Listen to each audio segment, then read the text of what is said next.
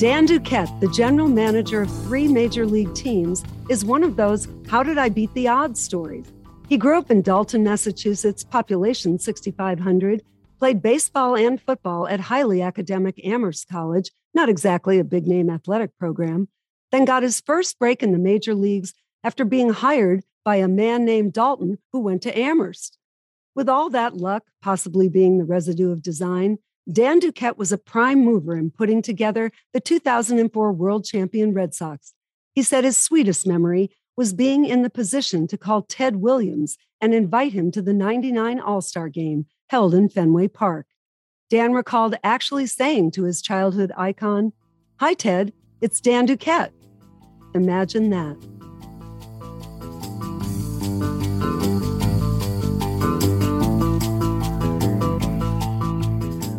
Welcome, Dan Duquette. Thank you, Leslie. How are you? I'm really well. We love this time of year. But tell me a little about, you went to one of the most academic colleges in America, Amherst. They accept about, I think, 5% of the applicants. So were you going there not to be a major league catcher? Well, I wasn't that great a major league catcher. In fact, I didn't catch that much in college. They had a kid, Richie Lundgren, who the Yankees ended up signing, played in their minor leagues, and he was our catcher. But anyway, I did have the privilege to go to Amherst, and I played on the baseball team. I was actually a better football player at Amherst than I was a baseball player. Let me guess, you must have been, you have a linebacker, defensive back mentality? Yeah, I was a linebacker. I was all New England linebacker my senior year from Amherst. And I'm actually quite proud of that. But I was a better football player than baseball player. But Amherst had a great tradition for baseball. The coach there, Bill Thurston, was there for 45 years, and he put a lot of pretty good players in the big leagues. I think we had 7 or 8 players on the team that I played that ended up going into pro ball, including a couple of major league pitchers, Johnny Cerruti, a left-handed pitcher with Toronto, and Richie Thompson, a right-hander, pitched in the big leagues with Cleveland. And I had Richie in Montreal when I was the GM up there. Didn't you also, Amherst produces general managers? Well, yeah, Amherst has a good tradition. Harry Dalton, the Western Mass guy from West Springfield, graduated Amherst in 1950. And I wrote to Harry when I was a senior at Amherst, and Harry gave me an opportunity with the Brewers. I interviewed with Harry in the dugout at Yankee Stadium in 1980 when I was at Amherst. It was an April game. The Brewers were playing the Yankees. And Harry invited me down for an interview. And in the dugout, I said, Harry, are you going to give me the job? He goes, hey Dan, wait a second. He goes, you're from Amherst College. I'm from Amherst College. You're from Western Mass. I'm from Western Mass. You're from Dalton. That's my last name. He goes, if I didn't hire you, it'd be turning my back on myself. And so he gave me an opportunity on those 3 associations. Well, it worked out so well. Since we are in the playoffs, just go back a little to go forward. Are you a fan of the one-game playoff, the wild card? Well, I've been in that one-game playoff, the wild card, a couple of times. First year in 12 with the Orioles, we went down to Texas. We were the visiting team, and we beat the Rangers. Joe Saunders, left-handed pitcher, came in and he shut him down, and we got a couple of hits.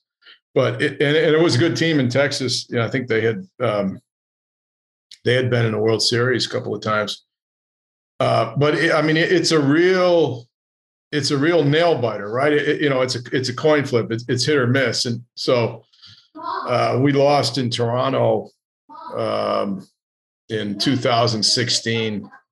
On a walk-off home run in extra innings. And, of course, that's a killer. Am I a fan of it? I know the fans like it because they like the drama. But I can remember being in the pregame meeting in Toronto, and Joe Torre was in there for Major League Baseball, and he said, boys, congratulations. You got to the playoffs. He goes, but this is your game 7 of the World Series. Okay. One of you teams is going to advance and one's going to go home. So don't leave anything on the field. And I think that about sums it up because it's high stakes and it's high drama. But one game after playing 162, that makes it kind of tough. But it's an added in whatever game 7.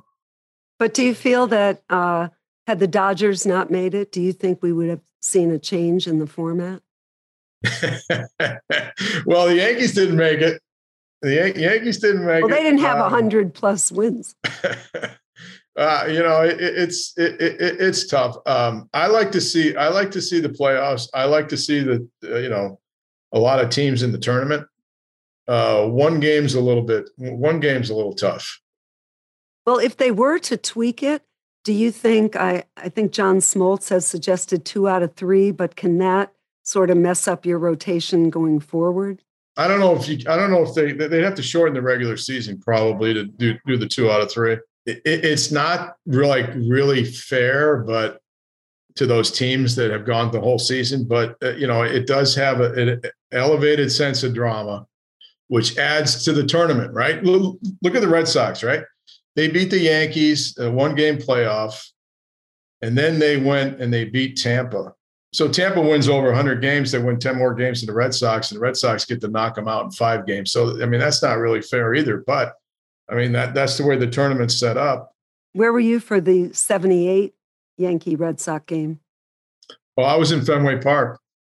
As was I. Were you sitting near me? You probably had better seats. Well, no, it's interesting. I was that was 78, right? So I was a junior in college, and in Amherst on Mondays, we didn't practice. We had film review at night, and I asked the coach if I could go to the game and come back, and he said, yeah, as long as you can get back for the game. So my brother Dennis and I and his wife Diane, we got tickets from the scoreboard operator at Fenway Park, who was a friend of my dad's. And we got in, and our seats were up in the right, not right field grandstands, about in line with first base. Were you saying to yourself, Bucky Dent, BFD? Afterwards? I mean, even though there was another home run after that, there was more to the game, but there wasn't more to the game. Yeah, no, there was like this punch in the stomach, right? When Bucky Dent hit one into the screen. And we were cruising. I felt that if Yaz could get up in the 9th, we would have a chance to win the game. Of course, Piniella made that great play in right field with the shadows at Fenway. I was with Tommy Mooney, who's a great scout, and Tommy's from Pittsfield, Mass. And we were walking down Newberry Street one day, and Piniella was having lunch at one of the restaurants outside, and I stopped to say hello to him, and Tommy Mooney goes, "Hey Lou, how did you catch that ball in right field?" He goes, I couldn't see it. He said, so I had to play deeper. He said, I knew I had to play deeper. Well, wasn't it for years in the clubhouse when the Yankees would play the Red Sox after that they would put above Dent's locker just BBD instead of his name? Yeah, well, yeah, I think that's pretty much accepted. It actually extended from BFD to AFB to Aaron Boone, right, when he hit the home run off Wakefield in 2003 in the extra innings. So, what a great rivalry. Not that the Red Sox fans carry it with them, right? They don't carry 78 with them anymore. Except for 10,000 articles before this playoff. But tell me, you mentioned both Joe Torre and the Yankees. As a catcher growing up, would you imitate Elston Howard or Torre, or who were you in the backyard? Well, I was a catcher in Little League and American Legion ball, and then when I got to high school, we had a good catcher, and the kid ended up going to University of South Florida. So I played the outfield. So, and Jimmy Rice doesn't believe me because he was a hitting coach for me when I was with the Red Sox, but I wore number 14. When I saw Rice take a check swing and break the bat in half, I said, wow, what awesome strength this guy has. But Jimmy didn't believe me, but I always tried to emulate Jim Ed Rice because he was so dependable. He's such a great hitter. and he was a hard worker. And I was so thrilled for Jimmy and for the Red Sox when Jimmy finally got into the Hall of Fame. We worked hard to. Jimmy's numbers speak for themselves, but the longevity of his career, it had shortened his career. It made it hard for him to get in there. But when he got in there, I was so grateful for him. And I went to Fenway the day they retired his number at Fenway Park, and that was a great thrill for me. The Red Sox gave me tickets actually right next to the Oakland dugout. They were playing Oakland that night. And Nomar was in the Oakland dugout, and I was standing next to Nomar, and Jimmy came by, and we got a chance to congratulate him. Tell me what that's like to trade a beloved player. You traded Nomar, not unlike Chaim Bloom traded Mookie Betts. I mean, what are the factors that go into it, and is that germane that somebody is so beloved? Yeah, well, I mean, that was a tough one. Actually, we drafted Nomar. He was the first pick that we selected in the draft when I got to the Expos in 1994. And Nomar had a good career. He won a couple of batting titles. And then Theo actually traded Nomar in August of 2004 when he identified that he needed a little bit better defense at shortstop. And I would have had a hard time trading Nomar because we had drafted him. He had such a good career. But Theo, I had identified that, he could improve his ball club with better defense at short. And he went out and he traded Nomar for Orlando Cabrera with the Expos, who we actually signed when I was with the Expos. Freddie Ferreira signed Hobart Cabrera. And then he came to me and he said, I'm going to go back and sign his brother. I said, all right. And he did 2 years later. But anyway, it's difficult to trade really good players and to part with really good players, particularly when they've done a good job and they're endeared to your fans. That's always a tough one. Yeah, you just mentioned a brother. I mean, you signed Pedro twice, but at first, wasn't he just the skinny brother of Ramon? Well, I mean, Ramon won 19 games, right, in the National League, and he was a great mentor to Pedro. I mean, you wish Pedro had Ramon's size, right? 6'4". I mean, Pedro was awesome as he was, but just think how much more awesome he would have been if he was as tall as his brother. But Ramon, we picked up with the Red Sox, and he was one of the reasons we were able to advance in the playoffs in '99.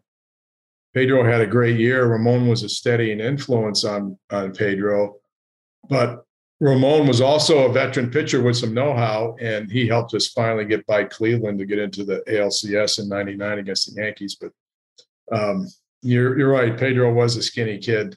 Would he be your guy? Who would be your guy of all the pitchers you've had? Who would be your guy in a Game 7? Well, Pedro's my favorite pitcher that I've ever signed. And, the reason for that is that he has everything. I've been all around the globe looking for pitchers. Well, Pedro doesn't have the size you look for, but he has everything else. He has the pitches. He's got the great fastball. He's got the movement. He's got the excellent curve. He's got the Bugs Bunny changeup. He's got the acumen. He can read hitters. He's got the panache. He loves to be out there performing. He's a diva, and he's so eloquent. I mean, it's like he just has everything. I mean, you hear him talk as an analyst, and his intelligence comes through. His command of the language of the language, I'm just so impressed by. But if you had to ask me who my favorite player was or pitcher was, it was Pedro Martinez. And who would your closer be? Well, probably my favorite closer was Heathcliff Slocum because I was able to trade him for right for Jason Varitek and Derek Lowe. But actually, I think my favorite closer of all time is my buddy from Dalton, Jeff Reardon, who closed for the Twins in the '87 World Series. We played on the same Little League team. So I would say that he is my favorite closer, seeing that he closed out the World Series for the Twins. Did he kill it in Little League? Oh yeah, he was awesome in Little League. I mean, he's one of those guys that when he pitched batting practice, it wasn't batting practice. He just tried to find out what you couldn't hit, and then he would throw it there. Did Belanger grow up near you? Are you? Yeah, Mark Belanger's from Pittsfield, and he went to Pittsfield High. He take your job too along the way? Well, actually, when I was a boy, he married a girl by the name of Dee Dee Apple, and he lived in Dalton in the off season. And I used to deliver newspapers, and for a couple of years, I delivered Mark's newspaper to his door. And then he worked at a sporting goods store in Pittsfield with his brother Al, who was a coach at St. Joseph's High. And he worked there in the off season with the Orioles. And I got to know Mark pretty well over the years. I played against his brother Al in high school. We played St. Joe. And then I got to know Mark when he worked for the Players Association. We did a couple of arbitration hearings where I was representing players with the Expos, and Mark was on the other side. But I mean, my father always talked about Mark Belanger being the best athlete that he ever saw coming out of Pittsfield. He was a great basketball player. And you look at his numbers with the Orioles. A lot of people don't know this, Leslie, but Mark Belanger has the third most games all time in the history of the Orioles. He's third most. Yeah. And behind Cal Ripken and Brooks Robinson. And, you know, when I went to Baltimore, they said, you can have, you can choose your parking space. And I said, yeah, okay. What are my choices? And they said, well, you can have between the numbers of 3 and 7. I said, I'll take number 7. I'll take Mark Belanger's number. So that was my parking space when I was with the Orioles. What made you go back? You'd been out of baseball for a while. What made you go to the Orioles? Well, I was waiting for an opportunity. I had a young family. I was waiting for my kids to get out of school to go back to Major League Baseball, and I got an opportunity to go back with the Orioles.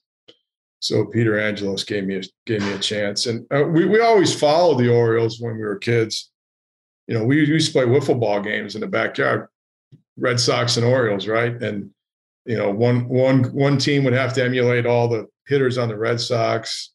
You know, Tony Conigliaro, Carl Yastrzemski, and then you know the other team would have to emulate the Orioles: Boog Powell, Brooks Robinson, Franks Robinson, you know, Belanger. You know, all those guys. Did you find the fans in Baltimore were equal to the Red Sox fans, very knowledgeable? Well, the fans in Baltimore, they love their baseball. And when I got to Baltimore, you know, they hadn't had very good teams for like 14 years. They had some good teams in the end of the 90s when Pat Gillick was there as the GM, but they hadn't been very good. And the Oriole fans, they just wanted a good team. They wanted a team that they could be proud of and connect with.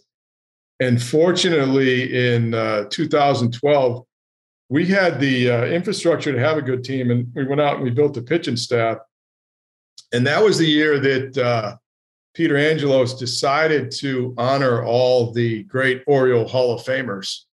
And Janet Marie Smith designed that area in center field where we put in all the great Oriole Hall of Famers: Eddie Murray, Cal Ripken, Frank and Brooks Robinson, Earl Weaver, Jim Palmer. That whole pitching staff went in, or no, of the 20-game winners? No, it was just the Cooperstown Hall of Famers. But I mean, that was kind of a magical year because the team was good and the fans were reconnecting with the team. The Oriole greats were reconnecting with the team because they hadn't had a strong relationship with the team. So 2012 was a really good year for the Orioles, but the fans, they wanted to come back and they wanted to support the team. And the fact that we had a good team and got to the playoffs that year and all those guys came back, you know, that reinvigorated the fan base. And also, you were the executive of the year. Yeah, well, we had a good year. I always credit Nelson Cruz. I always introduce him as the guy that got me the executive of the year. But we had a good year. But like the Orioles fans were back. You know, they were back, and they want to be back and supporting the team. You mentioned Tony Conigliaro, of course, the great tragedy from the Impossible Dream Team in '67. And you and I just saw Andy Billman's piece on Ray Chapman, War on the Mound. Tell me, do pitchers ever talk to you about fear at the plate? I mean, hitters talk about fear at the plate, or what have you seen in your 40-year career? Well, that's a tough one, because if you're up there and you're a hitter, you have to have a clear mind, right? I mean, these pitchers are coming up there at 100 miles an hour, and you cannot be afraid while you're in that batter's box, right? It's like a pilot who's flying a plane. You know, you got to be concentrated on what you're doing because it's happening so quickly. Fortunately, there haven't been a lot of injuries, but there's been like Ray Chapman, that was very unfortunate. Tony Conigliaro, of course, he had the promise of a great career cut short from the incident with the Angels. But I mean, the hitter's got to be up there without any fear, with a plan to try to hit the ball. I fear currently not just for the hitter, but I fear for the pitchers. I mean, these guys that ball's going out at faster than it's coming in. I mean, these big, strong guys, Giancarlo Stanton, Manny Machado, those guys are belting the ball back at 120 miles an hour, and you don't have a lot of time to react. For people who don't really understand what that speed is, in the Roy Chapman documentary, I think someone said that it comes at you, it's 2 blinks of the eye. Yeah, well, I mean, the hitter has less than 4/10 of a second to decide whether he's going to swing or not, right? So if that ball's coming at you, sometimes you don't have the right capability to get out of the way, right? You get paralyzed for just a split second, and that's a problem. And then on those balls back hit towards the pitcher, the pitcher throws it. He's got to be in a fielding position, but he's in a vulnerable position for a while. Do you think Kike Hernandez has like X-ray vision? He seems to right now, doesn't he? Yeah. What do you see in him? Does he remind you of anybody you had? Or tell me your thoughts on Kike. Well, I mean, he's really put it all together this year. I was looking at his record yesterday. He's put up the numbers of a star player this year. And there were teams in Major League Baseball going into the season that didn't see him as an everyday player. And the last 2 months of the season that he's put together with the Red Sox, he certainly distinguished himself. And, not only that, I mean, he comes through. He gets a base hit when you need a base hit. I mean, he's had a phenomenal run here with the Red Sox over the last 2 months. And he can play several positions. He's a good base runner, got a lot of enthusiasm. I got to give Alex Cora a lot of credit. He seems to get the most out of these young ball players. Yeah, he's had a phenomenal year. Do you feel that the cheating scandal is going to hang over the Red Sox-Astros series? Well, the fact that we're talking about it, I think, answers that question. Well, of course, Alex took a year off. He took a timeout, right? He had to sit in the corner for a year. Now they allow those iPads in the dugout during the game. You see those guys taking a look at them. The question is, are they playing within the rules, right? And I would hope that they're playing within the rules, because the stakes are high and the fans want to know that we have a credible game going on out there. Well, as you know, cheating's gone on for 100 years. But what for you as a general manager? What is the acceptable level of cheating, or is this just that, hey, technology got better and people took advantage of it? I don't think that the cheating is acceptable. I think the onus is on the league to enforce the rules. I really do. And the fact that this team is doing it, that's not right.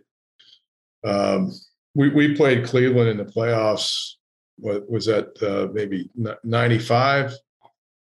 Yeah, and we wanted to enforce the legality of the bats that Albert Bell was using, and the league was reluctant to do that. And it's like, wait a second, that's your job. You need to put your stamp of approval on this product, that it's a fair game between both teams. So what the Astros did was way over the top. Did no one put that together at the time? Way over the top. Well, in retrospect, we went in there to play the Astros, and we came out of that series, and Buck Showalter said to me, he said, I think there's something with the lights with the Astros. Our guys were getting out consistently. I said, well, what about the lights when those guys hit? Because they were nailing us. They beat us like 10-3 and 12-2. And that was right about the time that they started their, procedure with, banging on the bats to alert the hitters to the, fastball coming. So when you and Buck were having the discussion, were you screaming over the trash can noise? Well, we hadn't identified that as the method that the Astros were using, but we couldn't understand how we could go in there and get slaughtered. We had a pretty good ball club. We played pretty well with a number of other teams in the league, and then we went in there and we just got smoked. So yeah. we were looking for some answers. They came out after that, of course. But to me, I think the onus is on the league. I think the league needs to police and enforce the rules. What do you regard as fair sign stealing? Well, anything that you can pick up without technology, as far as I'm concerned, is fair game. I think baseball needs to find a solution to the sign giving, actually, and come up with a solution where you can communicate directly and effectively between the pitcher and the catcher, or even between the bench and the field during the game. You come up with some sort of stealth communication, if you will. Doesn't that sound like technology? Well, that sounds like technology, but it wouldn't. It would be direct communication among the team during the game. Hey, I always wondered this. How many of the 9 zillion gyrations that a coach is going through for a signal, what is usually the one that is ignore everything from before this? Well, they usually give an indicator before they give a sign, right? So if they do this or they do this, none of that matters. Yeah, none of that matters until they give an indicator. So let's say the indicator is skin to skin. So anytime you see skin to skin, the next sign after is the live sign, for example. Why do they have to go through so many before the skin to skin? If everyone knows somewhere along the way, there's going to be an indicator. So the other team doesn't get it, I guess. That's why they do it. So the important thing is that your team understands what you're communicating directly to them, and you try to keep it from the other teams. Do you have, or have you had differing thoughts about the Pete Rose scenario? I mean, we have gambling ads all over the place now. Well, that's an interesting question. I saw the report that Major League Baseball had on Pete Rose, the John Dowd report. So I have a different feeling about Pete Rose, and I don't think Pete's going to get into the Hall of Fame based upon what I read in that report. Gambling is come into professional sports, and that's another reason that I think the onus is on the league to enforce the rules so that people that are watching can trust in the integrity of the game that it's a fair contest. So as you see more and more people become involved in the game, betting, not just on the outcome of the game, but outside the United States, they bet on a lot of things that happen in game. Oh, at Wimbledon, people were, even the hosts were saying, well, who do you think is going to take the second set? And so, they were running to Ladbrokes. And yeah, so I think that's a fine line. But, again, I think the onus is on the league to enforce the rules so that they have a credible product, that people can engage in. 99, was that really tough for you, that it was such a great team and the Yankees, going on? Like in your career, was that a really tough moment? Well, I mean, 99, we had the opportunity to, face the Yankees for the pennant. And, that's something that I had worked all my life for. And we got there, unfortunately, or, the reason the Yankees beat us is they had a better bullpen than we had. We got into an extra inning game in the first game. I think we got an extra inning game in the second game. We ended up losing both of those. We had Rod Beck and Rich Garces in our bullpen, and I think they had Wetland and Mariano Rivera, and they had the stronger bullpen, and that was they were the better club. We had a great year in '99. We had the All-Star game here at Fenway. We had some magical moments. Yeah, wait, tell me about that. What was, can you imagine, as you know, I'm a native Bostonian. And so our childhood, we had Williams, Russell, and number 4, Bobby Orr. But there was Ted Williams, and you had a major role when he came back to Fenway. It was the last All-Star game for the Yawkey ownership, right? And Bud Selig had called me in the fall before, and he said, "Duke, you have one job this year." I said, "What's that, Bud?" He goes, "You got to get Ted Williams to the All-Star game for us." Oh, that's easy. Well, actually, it did turn out to be pretty easy, because I called Ted and I said, "Hey, Ted, we got the All-Star game this year, and we want you to come up and throw out the first pitch." And he goes, "Yeah, okay." I said, "Well, I'm actually calling to ask you what it would take." And he goes, "Well, you got to send a private plane." I said, "All right, let me go to work on that. I'm pretty sure we can do that." He didn't want a new fishing boat or a...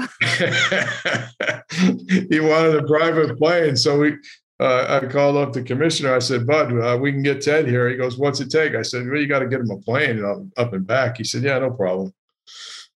But anyway, what a great moment that was for Red Sox fans, wasn't it? To see Ted Williams out on the field. What a thrill. That was one of the great thrills that I had in my career, was seeing all those players on the field at Fenway Park. Willie Mays on the field at Fenway Park. Are you kidding? And we had Carl Yastrzemski, Mike Schmidt, Brooks Robinson.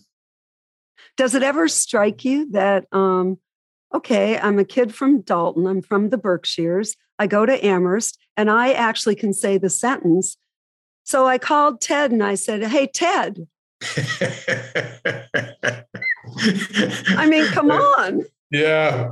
Well, I got to tell you, did you know that Ted went to Amherst College? Are we speaking of the same Ted Williams? Yeah. So Ted says to me, first time I meet him, he goes, hey, hotshot, I saw and I read that you went to Amherst College, eh? I said, "Yeah." He goes, "That's a pretty good school. That's kind of hard to get into." I said, "Well, yeah." I said, "I'm not sure I get in there now, but I got a chance to go there." He goes, "Yeah, well, they got the baseball field. You look out over the hill, Memorial Hill, and they got all the mountains around the baseball field." I said, "Yeah, that's it." He goes, "I went to Amherst College too." I said, "Really?"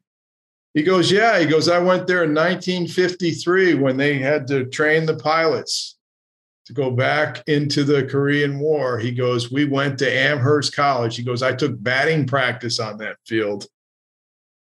Is this like a known at Amherst? Is there like a shrine? Yeah, it's known. But anyway, Ted goes, hey, it couldn't have been too hard to get in there because they took Pesky with me too.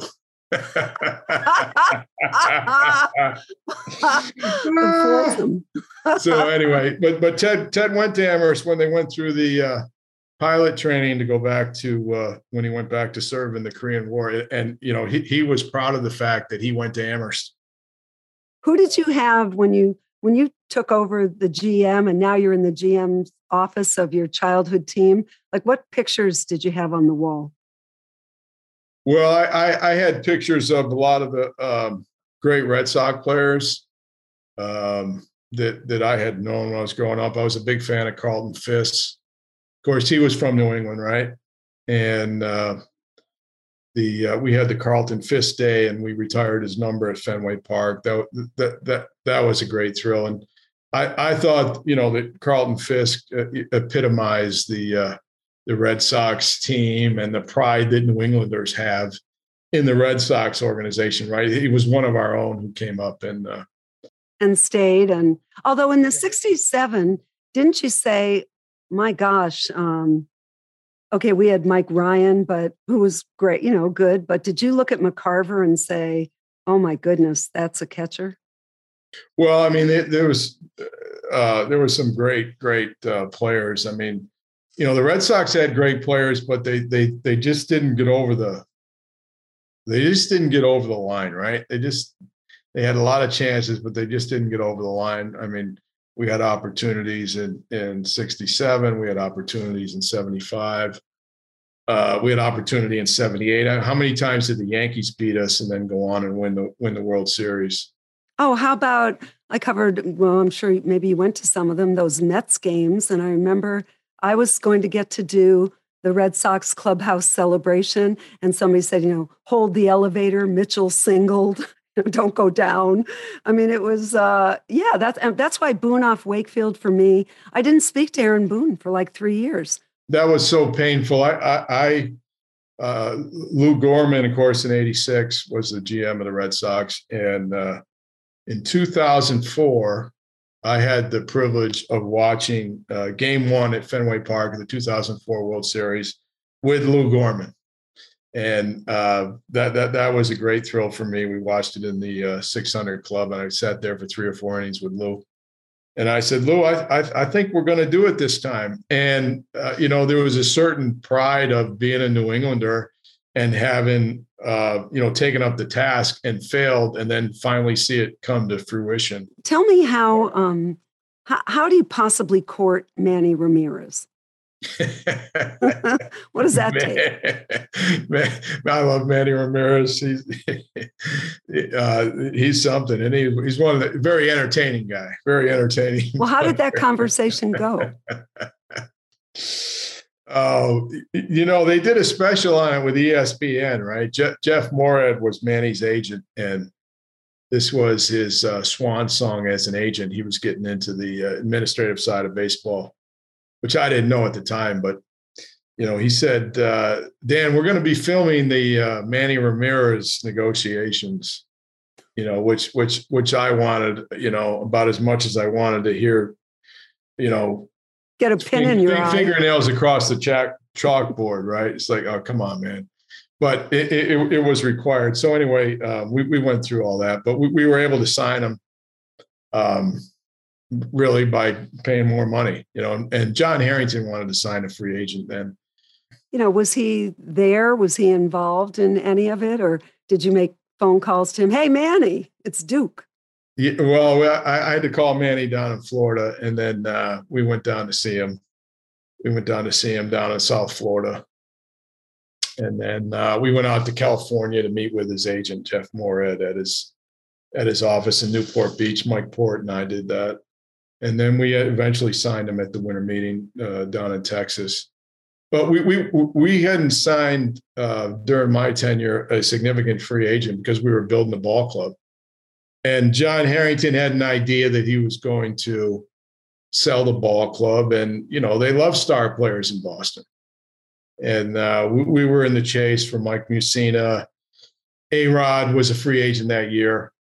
and it became clear that Mussina was probably going to go elsewhere, and A-Rod was going to stay put in Texas. So we put our efforts into signing Manny, and he ended up being a great player for the Red Sox. I think he's hit more home runs right in the playoffs than anybody. Got the MVP of the World Series. I just is a great hitter and very entertaining guy, very dependable hitter. Did you feel that 2004, not just obviously you've been a childhood, our whole lives waiting for that moment, but also that you had so much involvement with that roster? Well, I mean, 2004 was, the culmination of, many years of hard work by a lot of people.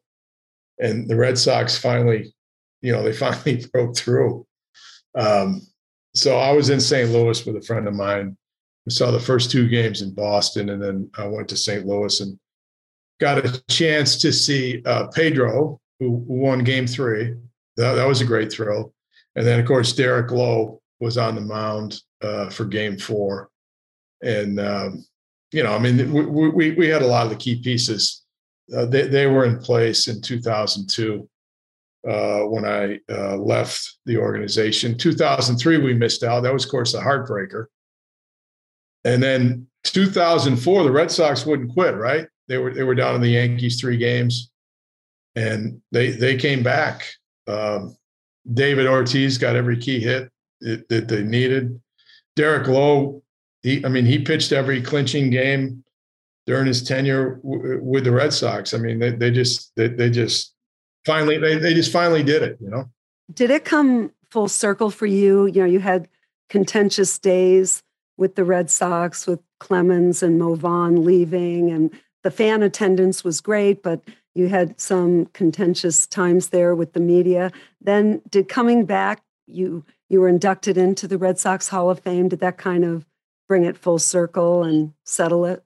Yeah, well, I mean, if you're running a team and you're in a market as passionate as Boston, I mean, the fans wanted results, right? And they were frustrated, tired of it. They were tired of it, right? And finally the Red Sox broke through, right? But I mean, 4 generations of my family had seen the Red Sox not win, and they all didn't get there. My dad didn't see him win. My grandmothers, my grandfathers, they didn't see him win, but we finally did get to see him win, and we were grateful to be a part of it. But the Red Sox fans were just so passionate. But since 2004, I mean, the pendulum has swung for the Red Sox, right? Spoiled rotten. Just lastly, would you want another opportunity, or that chapter's closed? We'll see how that develops. I'm consulting. Would you like it though? Would you be interested? Yeah, I have some personal goals that I'd like to fulfill, and I have a young family, so we need to keep going. How do you think the role has changed since when you were in the heart of it? Well, I think there's a lot more analysts now, right? There's a lot more data. The data is parsed, more finely, more carefully. The game remains the same. It's a worldwide game, and there's great athletes and great players. It's still hard to find pitching. You've been somebody who's respected analytics, but in the end, do you feel, it's more about, the trouble with the curve? He heard it more than he analyzed it. Well, I think it takes all those things, if you're going to have a good team, right? You got to have good evaluators. You got to have good tools, good judgment. But, Harry Dalton, who was a mentor of mine, and he always said, this isn't the banking business, Danny. This is a people business, right? You got to have the best people to be good in professional sports, because at the end of the day, that's what it comes down to. It's having the best people and getting them to work together more effectively than the other people. the other teams you're competing against. So, I think at the end of the day, that's what it's about. Well, thank you, Dan Duquette. We look forward to having you back in the game. Yeah, thank you, Leslie. I enjoyed it. And that was my conversation with Dan Duquette. If you enjoyed this episode and want to hear more, please give us a 5-star rating and leave a review. Subscribe today on Stitcher, Pandora, or wherever you stream your podcast to enjoy new episodes every week. In Conversation with Leslie Visser is part of the SiriusXM Podcast Network and is available on the SXM app included with most subscriptions. The executive producer is the great Andrew Emmer, sound design by Robert Moore. Andy King is the director of sports podcasting for SiriusXM, and special thanks to SiriusXM's Senior Vice President of Sports Programming and Podcasting, Steve Cohen. Talk to you next week. SiriusXM Podcasts.